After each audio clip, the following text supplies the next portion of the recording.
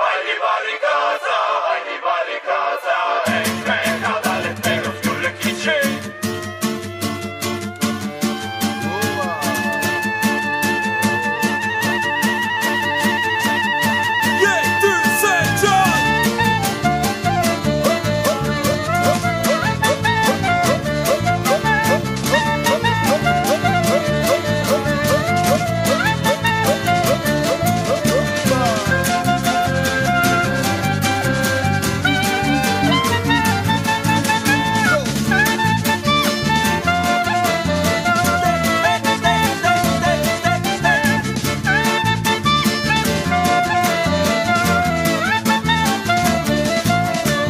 Kara fırtınalar sarsıyor göğü, kara bulutlar kör eder gözleri. Ölüm ve acı beklese de bizleri, onları yenmek için yürümeliyiz ve en değerli varlığımız özgürlük. Cesaret ve inançla savunmalıyız. Haydi barikata, haydi barikata. Ekmek, adalet ve özgürlük için. Haydi barikata, haydi barikata. Ekmek, adalet ve özgürlük için.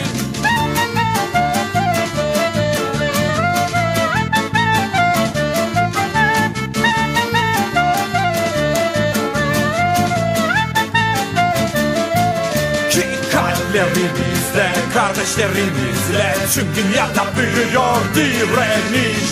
Haydi barikata, haydi barikata. Ekmek, adalet ve özgürlük için.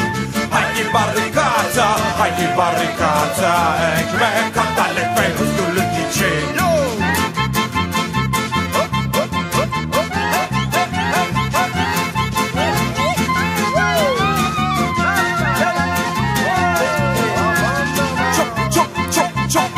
Çok hit for the full left.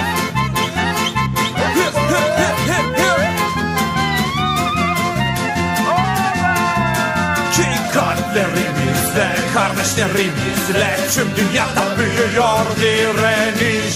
Haydi barikata, haydi barikata. Ekmek, adalet ve özgürlük için. Haydi barikata, haydi barikata. Ekmek, adalet ve özgürlük için. Haydi barikata, haydi barikata. Ekmek, adalet ve özgürlük için. Haydi barikata, haydi barikata. Ekmek, adalet ve özgürlük için. Haydi barikata, haydi barikata. Ekmek, adalet ve özgürlük için. Haydi barikata, haydi barikata. Ekmek, adalet ve özgürlük için. Hello, welcome to General Strike Radio on K-Wink 97.7, the very first episode. That was Haydi Barikata by the Turkish revolutionary collective Bandista. So those of you who recognize the melody might know it as To the Barricades. So what a song to bring us into our first episode here. So really just wanted to introduce myself very quickly. My name's Adam, the host of General Strike Radio. And I want to thank K-Wink first and foremost and give a little background on myself. So this show is all about the labor movement. It is all about working class politics and in particular what's going on in Reno, Nevada, as well as elsewhere. And really, I think it's important to talk about my background in the labor movement to give some kind of credibility. I actually moved to Nevada from Cleveland, Ohio to organize with AFSCME Local 4041, the state employees union, and that culminated in the passing of Senate Bill 135, that organizing effort, which that Senate bill gave state workers in Nevada the right to collectively bargain. So that was a historic piece of legislation, which has been, it's the result of a decades-long struggle, so very important. And what I've done in Nevada, back in Cleveland, I had been involved in the labor movement in one form or another, whether it is as a rank-and-file union member, as a volunteer, working with SCIU, and obviously anyone who knows me knows my passion for the industrial workers of the world. So any other wobblies out there listening, solidarity to you, fellow worker. So really wanted to also discuss, first and foremost, the relevance of something like General Strike Radio, and why it's important to talk about working class politics and talk about organizing the working class. So, for example, a CNBC report that was published on the 1st of December, a few days ago, the title, 9 months after the health and economic crisis began, unemployment climbs near record highs. So it's not going anywhere. These jobs that were lost are not coming back. And it's starting to become recognizable that this isn't just a hiccup, that there's a serious problem with the economic system as a whole in regards to unemployment, which is a utility of the system itself. When there's a lot of unemployed people, people work for less. And so there's an army of unemployed workers who, if you don't want to do a job for, say, $15 an hour, well, the bosses of the world can say, hey, well, he or she will do it for $1 less. So shut your mouth and stay in line. That impacts us as workers. Another report from the BBC that came out on October 7th, billionaires see fortunes rise by 27% during the pandemic. So not to worry, we aren't all suffering equally.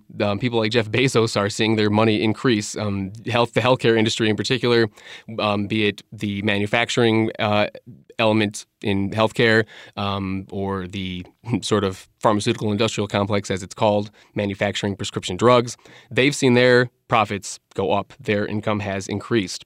Actually, today, Yahoo Finance reported that wages for the billionaire class and the rich have gone up, while for the bottom 90%, they've decreased. So their article, like I said, published today, wage inequality gets worse. The bottom 90% stuck in the $30,000 range as top 0.1% take home way more than $1 million on average.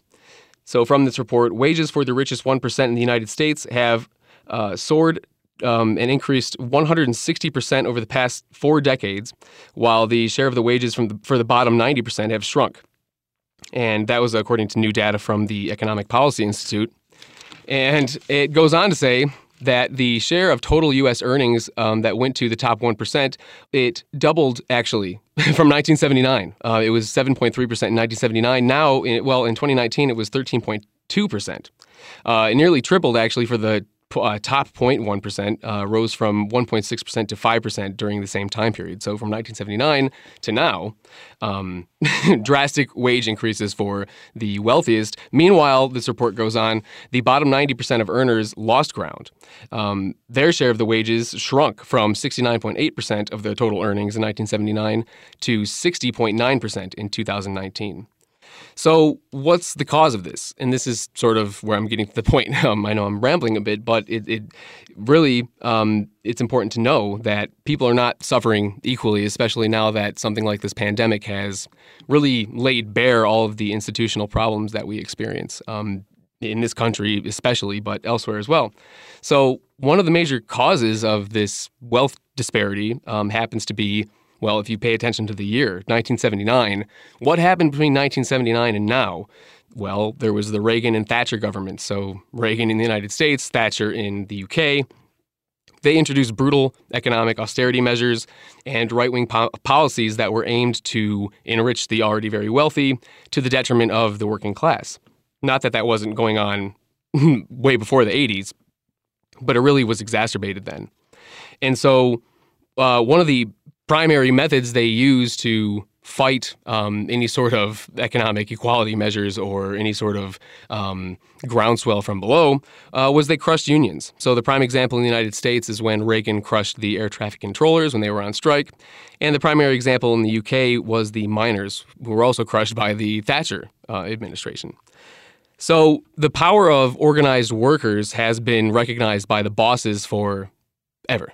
And it's time that we, as the working class, begin to recognize that power as well. So labor is relevant. Working class consciousness is relevant. And if we are to change this barbaric system, we have to learn from the past as well as engage with visions of a future that is built by and for the working class. And I think there's reason to believe that we're in the midst of a sort of labor renaissance because there are new organizing strategies. There's the reintroduction of radical politics and militant tactics into unions. There's this rejection of moderate business unionism that has sort of been the character of unions in the United States since at least, I would say, the 1970s, perhaps even earlier, because of all the sort of legislation that was passed in the late 40s into the 50s, including like Taft-Hartley, for example, which kicked communists, anybody who was a communist or a socialist or red, as they were called, where it was kicked out of the labor movement. And therefore, we have the sort of moderate business unionism, which has characterized the labor movement in the United States since, at least since the McCarthyist Red Scare and all that. Really, the reason that I think this is interesting is that if you look at, say, for example, Payday Report, which is an excellent website, they have a strike tracker. And they have identified 1,100 wildcat strikes that have happened since March. So just measuring labor actions since the start of the pandemic even. We see this trend where moderate business unionism, working with the boss, sort of embracing the neoliberal economic structure, has gone to the wayside in favor of militant worker action. And a wildcat strike, if you don't know, is when workers, without the permission of the boss, even without the permission of their union leaders, who tend to be a little bit more moderate, especially if they're within the AFL-CIO, it's a wildcat strike is when the workers say, we're going to eschew all of that. We are going to simply, in solidarity, perform a walkout or a slowdown, basically taking action on their own behalf. That has been unseen since, at least in the numbers that we're seeing now, 1,100 wildcat strikes since March. That sort of worker action has been unseen since the Great Depression. So I think there's reason to believe that we're in this labor renaissance, and I think it's really exciting that there are rank-and-file union members who are organizing beyond the AFL-CIO's guidelines. They're organizing beyond the corrupt political system, and they're done relying on the Democratic Party. They are also organizing beyond the boss-friendly, tame, and institutionalized business unions. So it's just interesting to me as well that the Payday Report is obviously covering this, but the mainstream media is not. I have not seen in any mainstream media source anything pertaining to over 1,000 wildcat strikes taking place across the country. And really, to sort of introduce the rest of the show, we want to pay attention to nurses because, especially in the midst of this pandemic, many of the rank-and-file workers who are at the forefront of this militant effort are healthcare workers and nurses in particular. So NPR actually had a report today about nurses in New York City. They are experiencing understaffing, lack of equipment, lies from management, and, I mean, just all of this typical, like I've said before, the healthcare industrial complex situation where they're driven by profit, and therefore, what do? Well, they don't hire enough nurses, or they don't pay the nurses enough, or they have travel nurses instead of full-time nurses in these places. So many issues, obviously, and these New York State workers, they are engaging in protests. Very recently, they actually had a 2-day strike. So the union, in particular, the New York State Nurses Association, just had a massive strike. And as a matter of fact, in Ventura County, there was another report today in one of USA Today's outlets, the VC Star, that the Los Robles nurses are starting to vote very soon, they're going to vote very soon to authorize a strike. So nurses strikes, doctors in Washington have gone on strike. So the healthcare industry in particular, and it's a shame to have to call it an industry, but that sector in particular is something to pay attention to. And that is why I'm very excited that today we are going to talk to a representative from National Nurses United, a very well-respected and progressive nurses union. And it's going to be interesting to hear from Tamara Erickson and what's going on at St. Mary's right now, if you don't know. Very similar to what I just described is happening to nurses in New York City. So that'll be an exciting discussion to have in a little bit. We are going to take a brief break, and we will talk with Tamara very quickly. Very soon, I should say.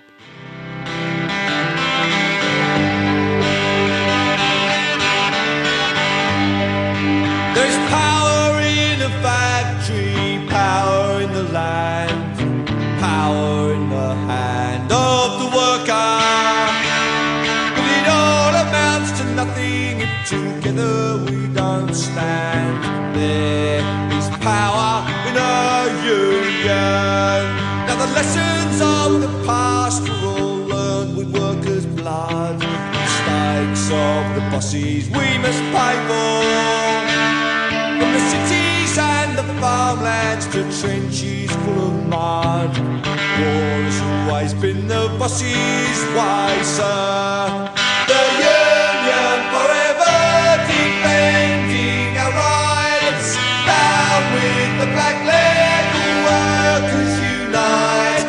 brothers and our sisters from many far-off lands. There is power in our union. Now I long for the morning that they realise brutality and unjust laws cannot defeat us. But who'll defend the workers who cannot organise when the bosses send their lackeys out to cheat us? Money speaks for money, the devil for his own. Who comes to speak for the skin and the bone? What a comfort to the widow, a light to the child. There is power in our union.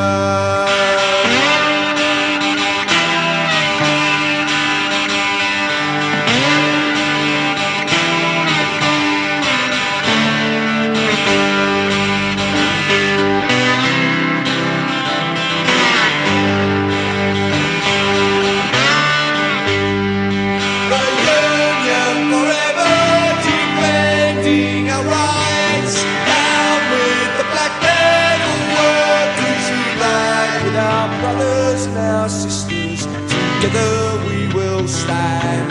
There is power in our union.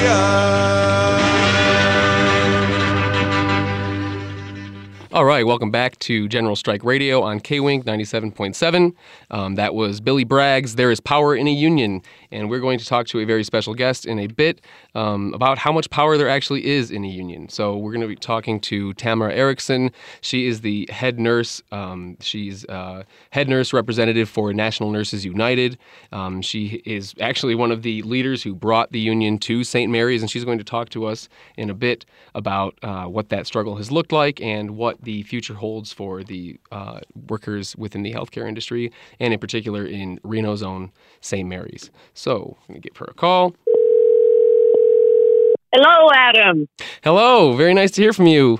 Welcome to General Strike Radio. We're excited to have Tamara Erickson. Like I said, she is the head nurse representative for National Nurses United for the RNs at St. Mary's. How are you tonight? I'm tired, but I'm good. Thank you for asking. Very good. So, I mean, we're going to kind of have a discussion about what's been going on, a little bit of the history, but it's like I kind of said in describing the struggles of nurses elsewhere, just lack of equipment, understaffed. I mean, in particular for the nurses at St. Mary's having healthcare benefits stripped. But before we get into all of that kind of stuff, how about you tell us a bit about yourself, how you got into healthcare work, and how you became a leader and labor activist? Okay. In a snapshot, basically I moved to Reno in 1990 as a new graduate nurse in my mid-30s. And I said, I'm going to stay here for 2 years. And then flash forward, and I'm still here. I eventually, after 2 years on the med-surg floor, went to critical care. I was there for, 22 years. And now I am a recovery room nurse at St. So I have been there for the total of my 30 years of nursing. Back in 2007, a group of critical care nurses decided that, it just didn't seem right that we didn't know what we were going to be worth the next year. We didn't know we had 3 paid holidays. There was no just cause with disciplinary issues. It was just not pretty. So we said, you know what? We need the union. So we made a call to then California Nurses Association, CNA, and said, we want representation here in Reno. And they kind of laughed at us. They said, you're a right to work state. They don't like unions there. How do you think we can do this? And we said, well, we have to try. So we did, and we won. And we became part of the union, which is NNU CNA, in 2007.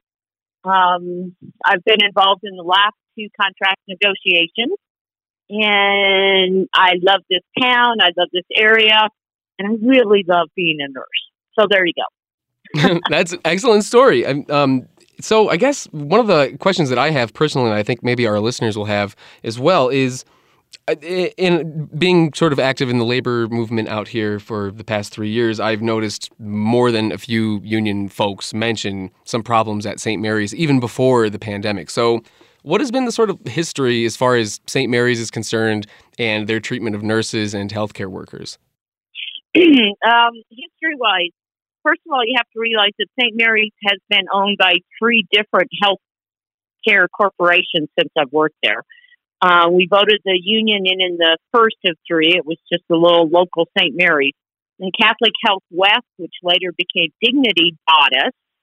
And then, I think it was 5 years ago now, Prime Healthcare is our new bosses, so to speak. Over that time, with Catholic Health West Dignity, they were quite used to unionized nurses. Of course, every contract is a battle, but they honored them. And they honored the contract. They agreed to them after long negotiations. Prime Healthcare came in, and our contract says you have to honor it. Doesn't matter who owns the hospital. The contract is good. Initially, we had a management team that had been there as myself through Dignity and now into Prime. They recognized the fact that being the only hospital in Nevada that had mandated ratios was critical to getting nurses to work there. It was critical to keeping nurses there. And so, in essence, we had a pretty good relationship, again, struggling with issues like benefits and wages, but honoring the systems of grievances, just cause, things of that nature. And then everything changed in January. That particular management leadership team all left. And the people that came in weren't involved in the last conversation or the last contract negotiations, including the head of HR, our CNO, and our CEO. So now we have a total different team that we're trying to educate to the contract, and they're going, well, that's not how I read it. All kinds of battles as far as interpretation of the contract that was signed 2019 September. Because of that, we have 2 big issues going to arbitration, one being our benefits and the other being our wages. So I have to honestly say that this administration has been pretty tough to work with. But then again, you throw in COVID, and COVID is hard on everybody. It's hard on them getting their foot into how the corporate structure of Prime Care works. And it's particularly hard on the nurses and other frontline workers. And that was actually going to be my next question. And it's funny, though, that you are talking about all these different entities either taking control or different managers, all this stuff. Like that is something that is, it's important and it's seldom discussed, I think, in a lot of even labor circles, that as soon as a new boss comes around, all of a sudden it's up to the workers to sort of manage from below. So it's like such a stressful process, and it ends up impacting the workers in numerous stressful ways. But really back to the pandemic, you kind of mentioned some of, I guess, an answer to this question, but what role has the pandemic played in exacerbating some of the issues that you faced as a healthcare worker yourself and your fellow workers? Just and you can use particular examples or just be more general, up to you. Wow. Big question there. A couple of things have happened. Of course, we negotiated and agreed upon a benefit package, and all of a sudden it changed in January. And then come February, people are being denied the pediatric care of their children that they've had for years because it was our previous benefit that they've changed. Co-pays went up, drug costs went up, and it was crazy. It was like, wait a minute, I'm here at St. Mary's because of those benefits, and I'm here because of ratios. With the pandemic, what we have found is that if a nurse comes down with COVID, she gets paid for the 3 days it takes to get the COVID test and nothing else. There's no safety net for us. That was tough. The other thing that COVID really, really, kind of gave management an opportunity to change was ratios. So our ratios are like a med surg floor is one nurse to 5 patients. Critical care is 2 to 1. With the COVID pandemic, they decided to throw those out the window and reintroduce a thing that they call team nursing. Really, there isn't a team, but what they're doing now on med surg is that the primary nurse will have 12 patients, and they'll have a secondary nurse that may not actually be qualified or trained in that particular area of practice. In critical care, they're making a primary nurse take 3 critical care patients and then throwing another, I call it a license, an untrained, like a mother-baby nurse who's very good in their area of practice into the critical care arena. And there's not a whole lot of help they can offer, but, that's what COVID has done to us. They've taken parts of the contract and said, we can't follow this now, but we'll follow this other part, and tearing apart the contract, saying what they will or won't do according to the contract has been very, very tough on the staff. Yeah, and that's something that I've noticed in different articles or just, from people I've talked to, that seems to be a consistent pattern across sectors, especially in the healthcare industry and sector, but that management has used this pandemic as an opportunity to abuse workers. That, you can't expect us to abide by this contract now. It's it's a pandemic. So it's really unfortunate that the people who are doing like the most important work, which are, in my view, nurses in the healthcare sector, they're confronting the same exact issues. And I guess I go back to kind of what you were talking about as far as introducing the union to St. Mary's. What did that process look like? And for people who are, I guess, unfamiliar with the process of maybe concepts like card check or signing people up with the union, whether they become members or whether they just sign the authorization cards, sort of what did that look like for you and your fellow workers at St. Mary's from the point of we want a union to your first negotiation? Okay, so when we invited them in, of course, there is the card signing. Do you have enough interest to make this happen? So you go through that motion. Of course, by then, management knows that you're trying to bring the union in, and they, in turn, spend a phenomenal amount of money trying to prevent that from happening. A lot of money and a lot of misinformation. One of the things they did was we wanted the nurses union because we're nurses, but they figured if they could split the voting pool between the nurses union and a labor union, which just happened to be SEIU at the time, they actually invited SEIU in to try to split the pool and not get a majority vote to join. So you had 3 choices. You could join the nurses union, NNU, you could join SEIU, the labor union, or you could say no.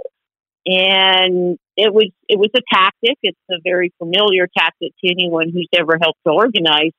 But I was amazed at the amount of money, time, misinformation they threw out there. And it took a lot of work on those of us that were working to bring the union in to not let their tactics work. And we managed to do that. So I'm grateful for that. I work with an incredible, wonderful group of nurses. They're smart, they're educated. Some of us have been there for a very long time. And I consider that an honor to work with them. But it was very much an interesting fight to even get the union into a hospital in northern Nevada. That's absolutely fascinating to me as somebody with a background in labor, because not many people know about that management tactic that you just mentioned, that when you have a progressive and actual like rank and file led union like NNU trying to come into the picture, management will sometimes introduce a more moderate business-friendly union like SEIU, and it's sort of like a win-win for the boss. Like they could say, well, at least we won't have to deal with those radicals in the NNU. We can just deal with SEIU, or it'll split the vote so much that they won't have a union at all. It's such that tactic is, to me, one of the most interesting management tactics. And I'm happy that you guys ended up with NNU, because I have a tremendous amount of respect for National Nurses United. And I guess leading from that point, How has having a union at St. Mary's benefited you and your fellow workers? No, well, countless ways. For the first time in my career, we actually had a pay scale system where we knew what we were going to be worth the following year. And of course, anybody who's young and wants to build a home needs to know what their value is as far as their income goes. So that's always a big one. But I think the big thing was the nurse to patient ratios. I mean, it took a legislative act in California to even let that happen there. And we did it through our union just in our hospital. That's really big. I mean, because we feel pretty strongly, and all the numbers prove it, and all the studies that have been done, that better outcomes, patient safety is all based on how much face time a patient gets with a nurse. And that quality of care level was something we were really proud of. Right now, COVID has made that very, very difficult. We don't have those ratios.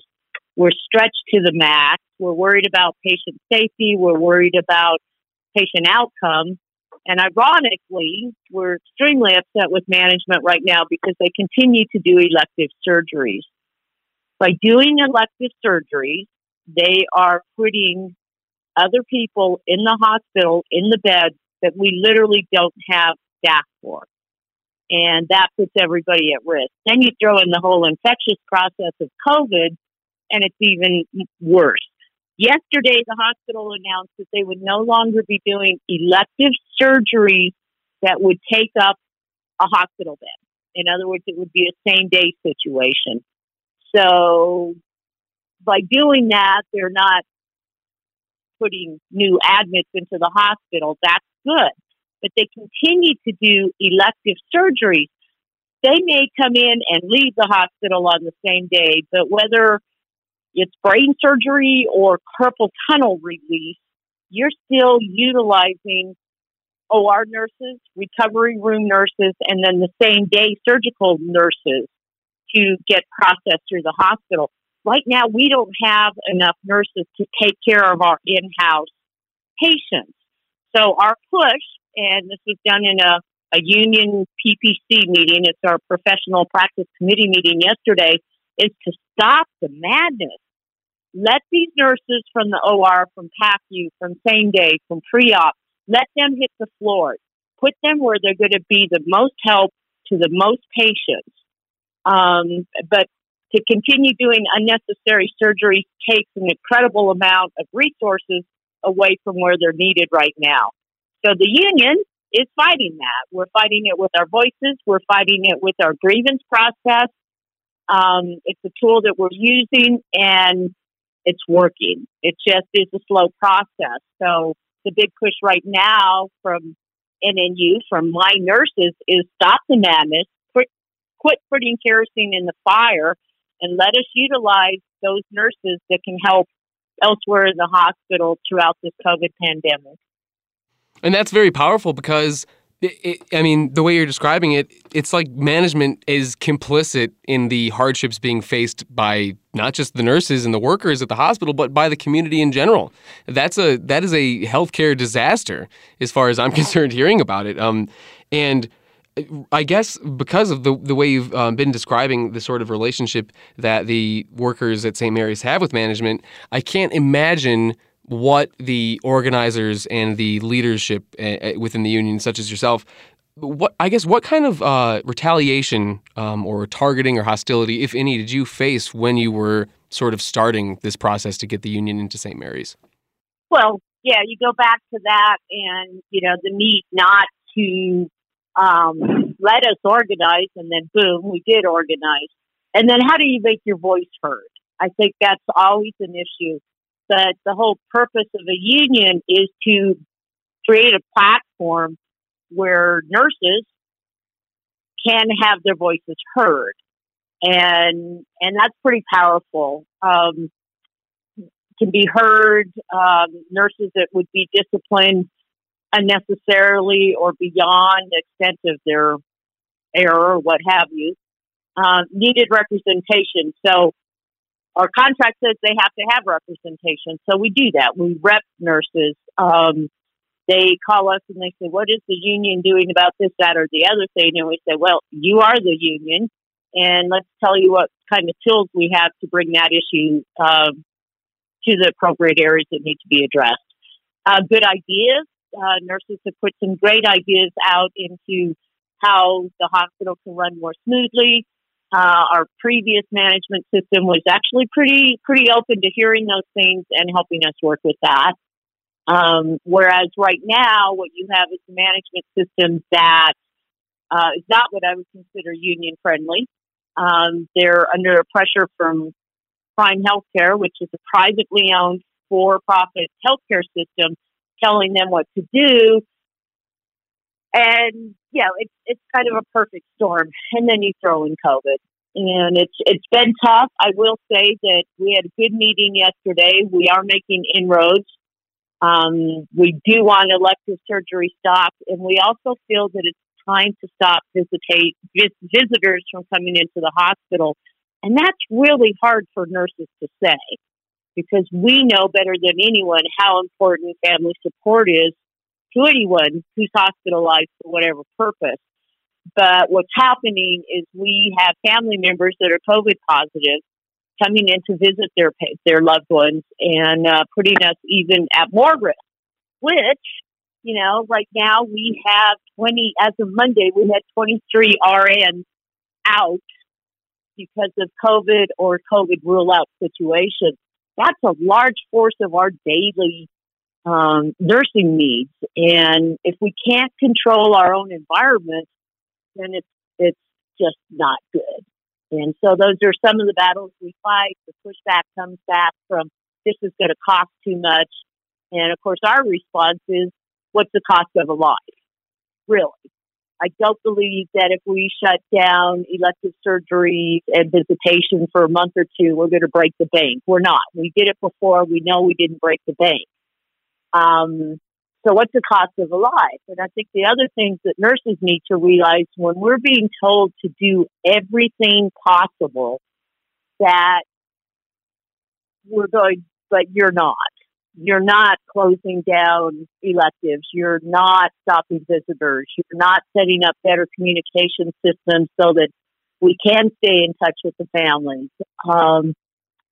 So it's a battle, and COVID is fatiguing. It's scary. Nobody wants to bring it home to their own families, and yet it's happened. We're all losing loved ones, and yet we're willing to get up and go to work every day because that's who we are. It's what we do. And so, yeah, the union gives us a chance to make our wishes and concerns known. Obviously, you have me here, so I'm grateful for that. It's just a real tough time. And we are very thankful to have you here. For those just tuning in, you are listening to General Strike Radio on K-Wink 97.7. We are talking with Tamara Erickson, the head nurse representative for National Nurses United at St. Mary's. And very powerful stuff you've been talking about, and absolutely fascinating to me as a sort of labor nerd. But what would you like the community to know, just in general or specifically? I just know that from conversations I've had, there are so many misconceptions about what healthcare workers face, what the pandemic, how ugly it really is for so many people, especially with all these conspiracy wackos out there. What should the community know from the nurse's mouth, we'll say? What would you like the community to know about your struggles and the struggles of your fellow workers in the healthcare sector? Well, I think my first point is please, we're overburdened now. We don't have enough staff to take care of patients as well as we'd like to, but we're trying hard.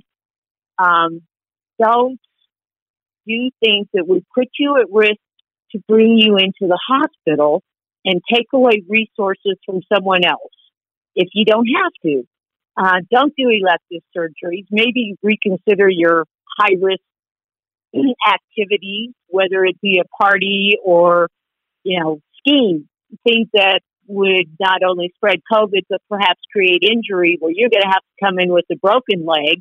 You're not going to see any family when you're in there. I can't guarantee how timely the surgery might be to fix it. And then you're going to be a patient in a hospital that has an awful lot of COVID. in it.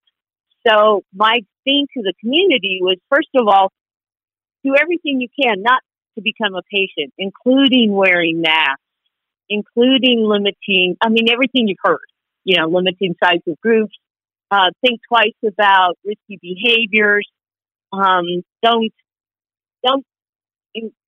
plan on health care and hospitals being able to give you the same care that they gave you last year or the same timely care that you received, because we're running out of beds, we ran out of staff, and the COVID patients are rolling in.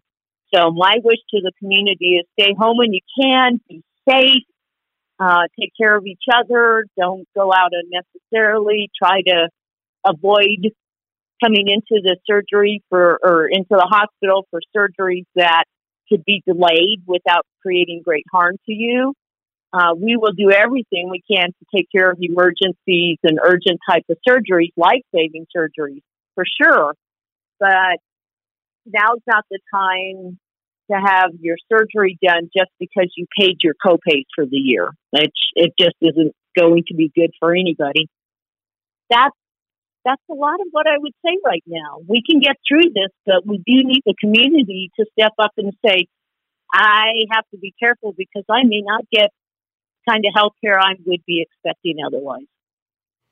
And speaking of the community, what can we do to help you and your fellow workers and nurses across the country in their struggles? Can we do donations, protests, solidarity pickets? What do you need? We're here to do it. And just let us know.